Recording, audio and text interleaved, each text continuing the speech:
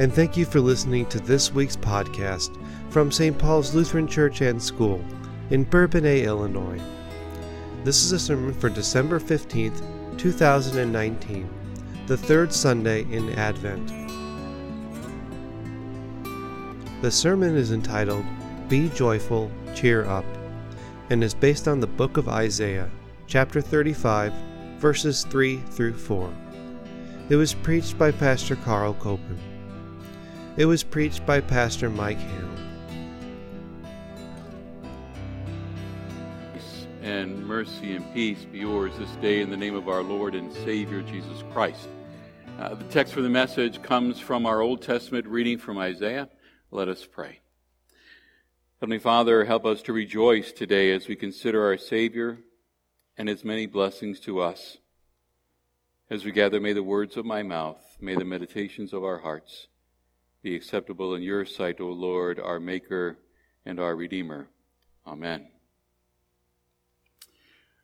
Well, this weekend, around all the world, Christians are lighting that third of the 4 Advent candles. And that third candle stands out, doesn't it? Because it's usually a different color.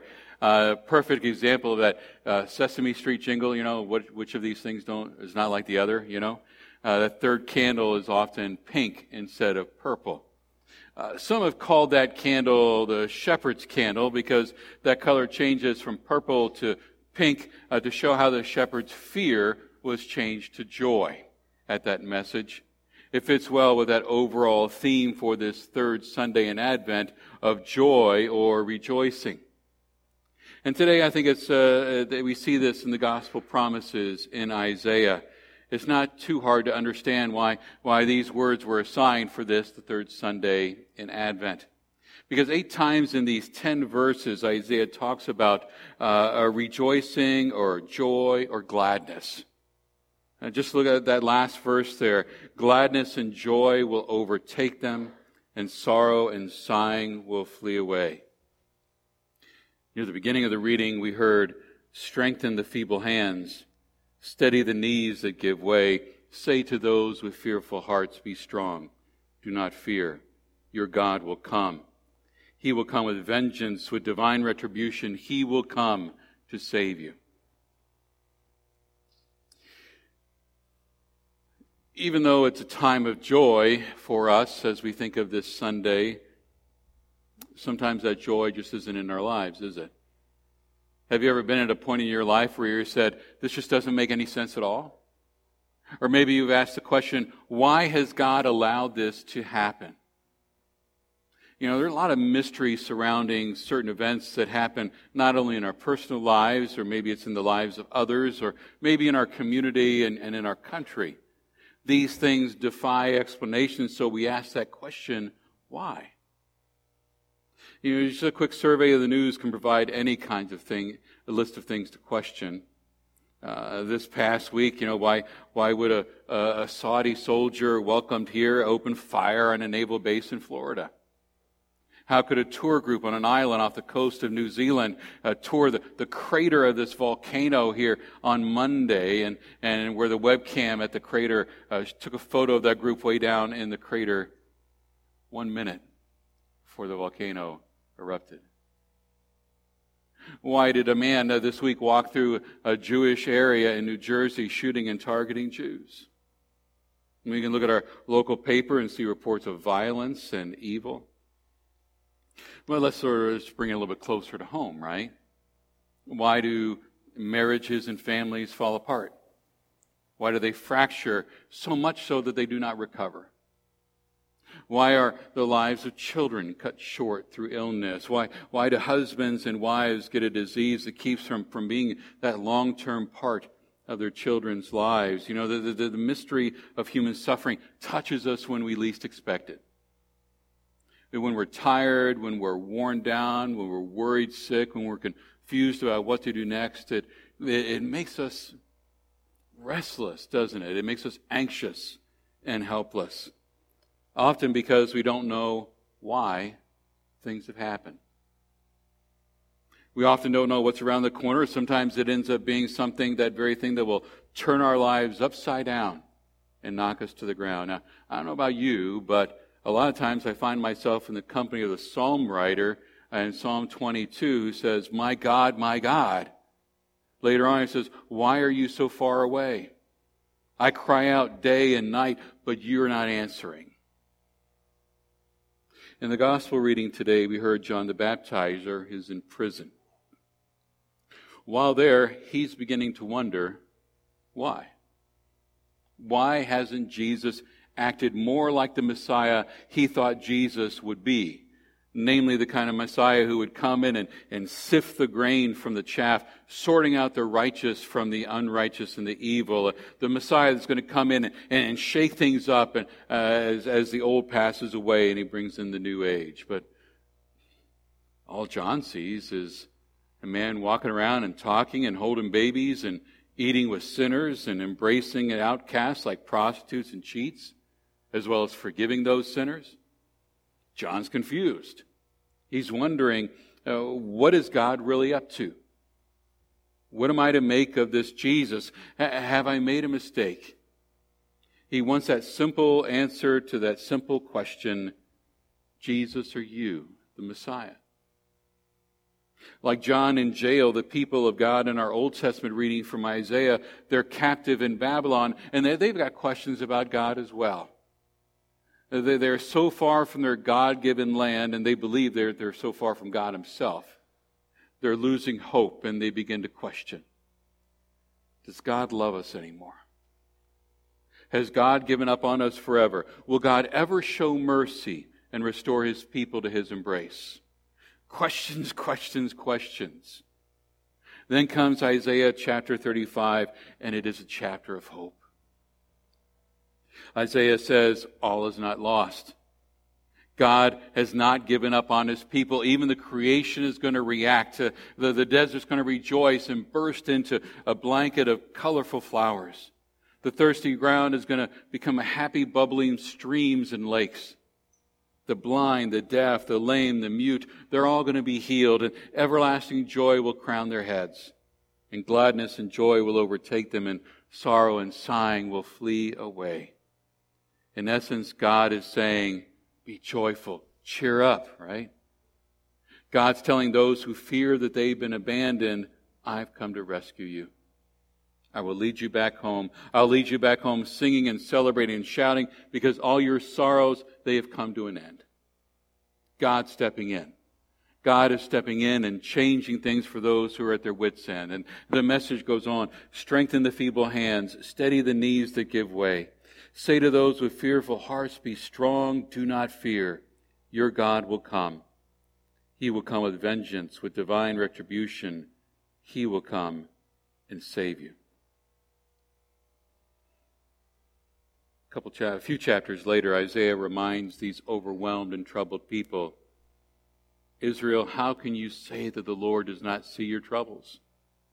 How can you say that God refuses to hear your case? Don't you know that the Lord is the everlasting God, the creator of the earth?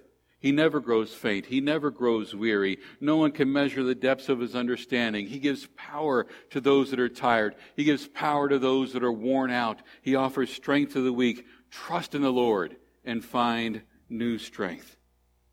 Then he records this promise of God from Isaiah 41. Don't be afraid, for I am with you. Do not be dismayed, for I am your God. I will strengthen you. I will help you. I will uphold you with my victorious right hand.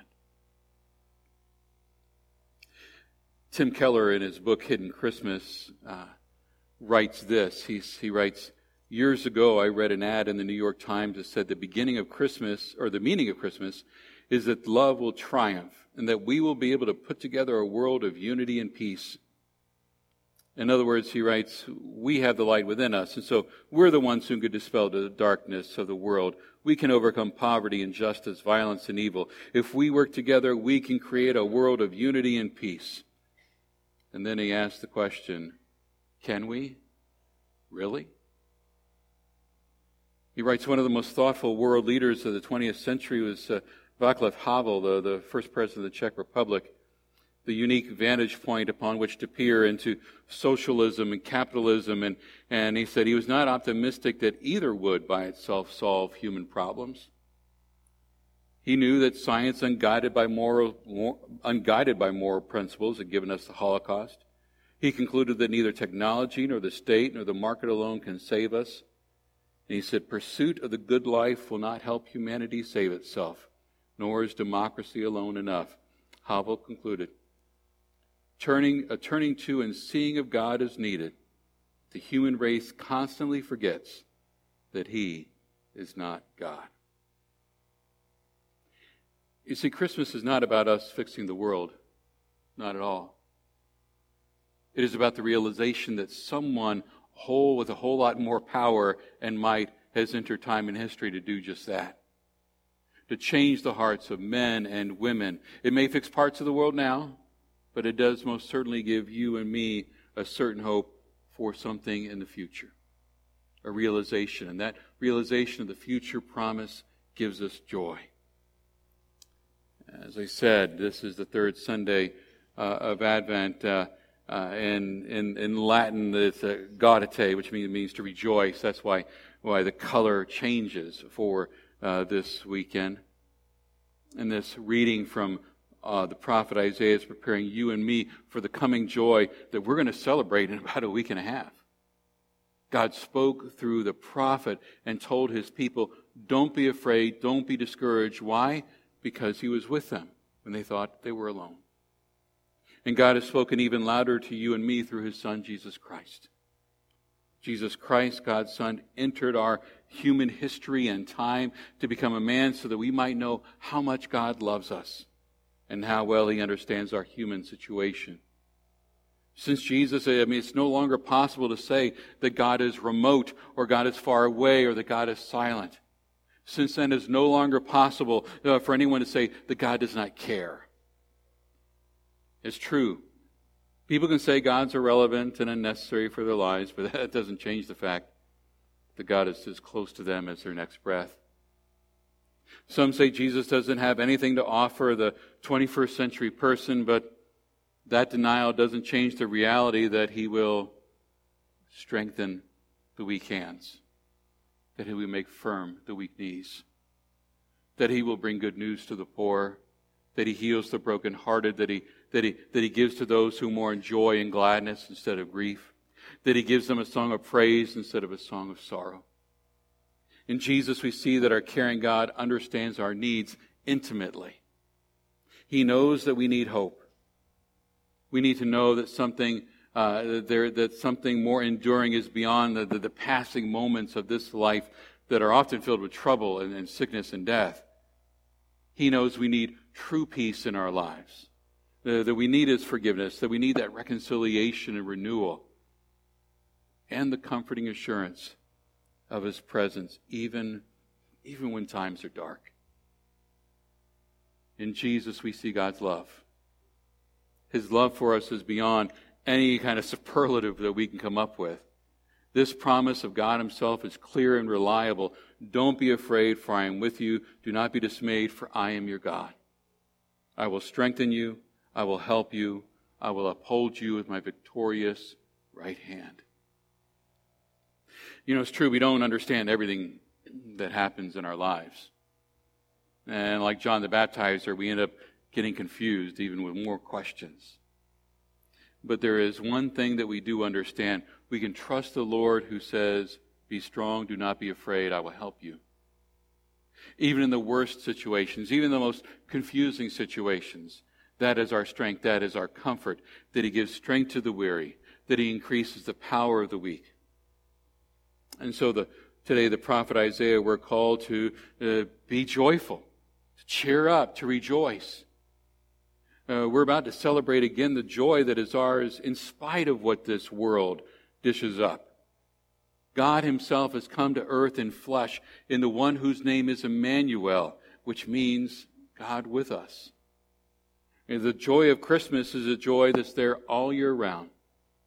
I mean, it's not just about happiness that's brushed away with the first bit of sadness or stress. It's a joy that comes from hope and peace and love. that comes from knowing that Jesus is right there beside us, even when it seems like the sky is falling. It's the joy of knowing that He strengthens our weak hands, that He makes firm our weak knees when we are weakest, physically, emotionally, and spiritually. Just a moment, let's go back to John the Baptizer sitting in prison. The gospel writer Matthew, sort of in typical fashion, doesn't really tell us the ending of the story. He doesn't tell us what happened as John was listening to the report of the messengers who told them that they had been seeing these things, that they had seen the sick being healed, the dead being raised to life, the sinner being forgiven, the outcast being embraced, and the joy of those that felt the love of Jesus. For me, I can almost imagine on John's whiskered face there in prison as he heard those things, maybe just a sort of a broad smile starting to appear as he smiled and he heard the words of the prophet Isaiah being fulfilled, as he felt his trembling hands being strengthened, as he felt his shaky knees being made strong in his moment of human need in that prison. But more than that, Matthew has shared this story to get you and me to reflect on how knowing Jesus, Savior, Messiah, and King, strengthens our trembling hands and makes strong our shaky knees. And when we are downhearted and when everything to us seems hopeless, He causes us to reflect and to ask, how has the joy of knowing Jesus changed me? How has it changed the way that I trust in Him, even when I don't understand? Have I been in the presence of Jesus to others to strengthen their trembling hands and make strong their shaky knees? Have I shared with them that joy of forgiveness and eternal life in Jesus? I'll read that text again, this time from another translation, the Contemporary English Version, that says, "Here is a message for all who are weak, trembling and worried. Cheer up, don't be afraid, your God is coming." There is so much that seeks to get us to look away from the source of our joy. Jesus is the joy that overcomes everything. So be joyful. Cheer up. Your God has arrived, and He is with you. Amen. Please stand. And now may the peace of God that transcends all understanding guard your hearts and minds in Christ Jesus.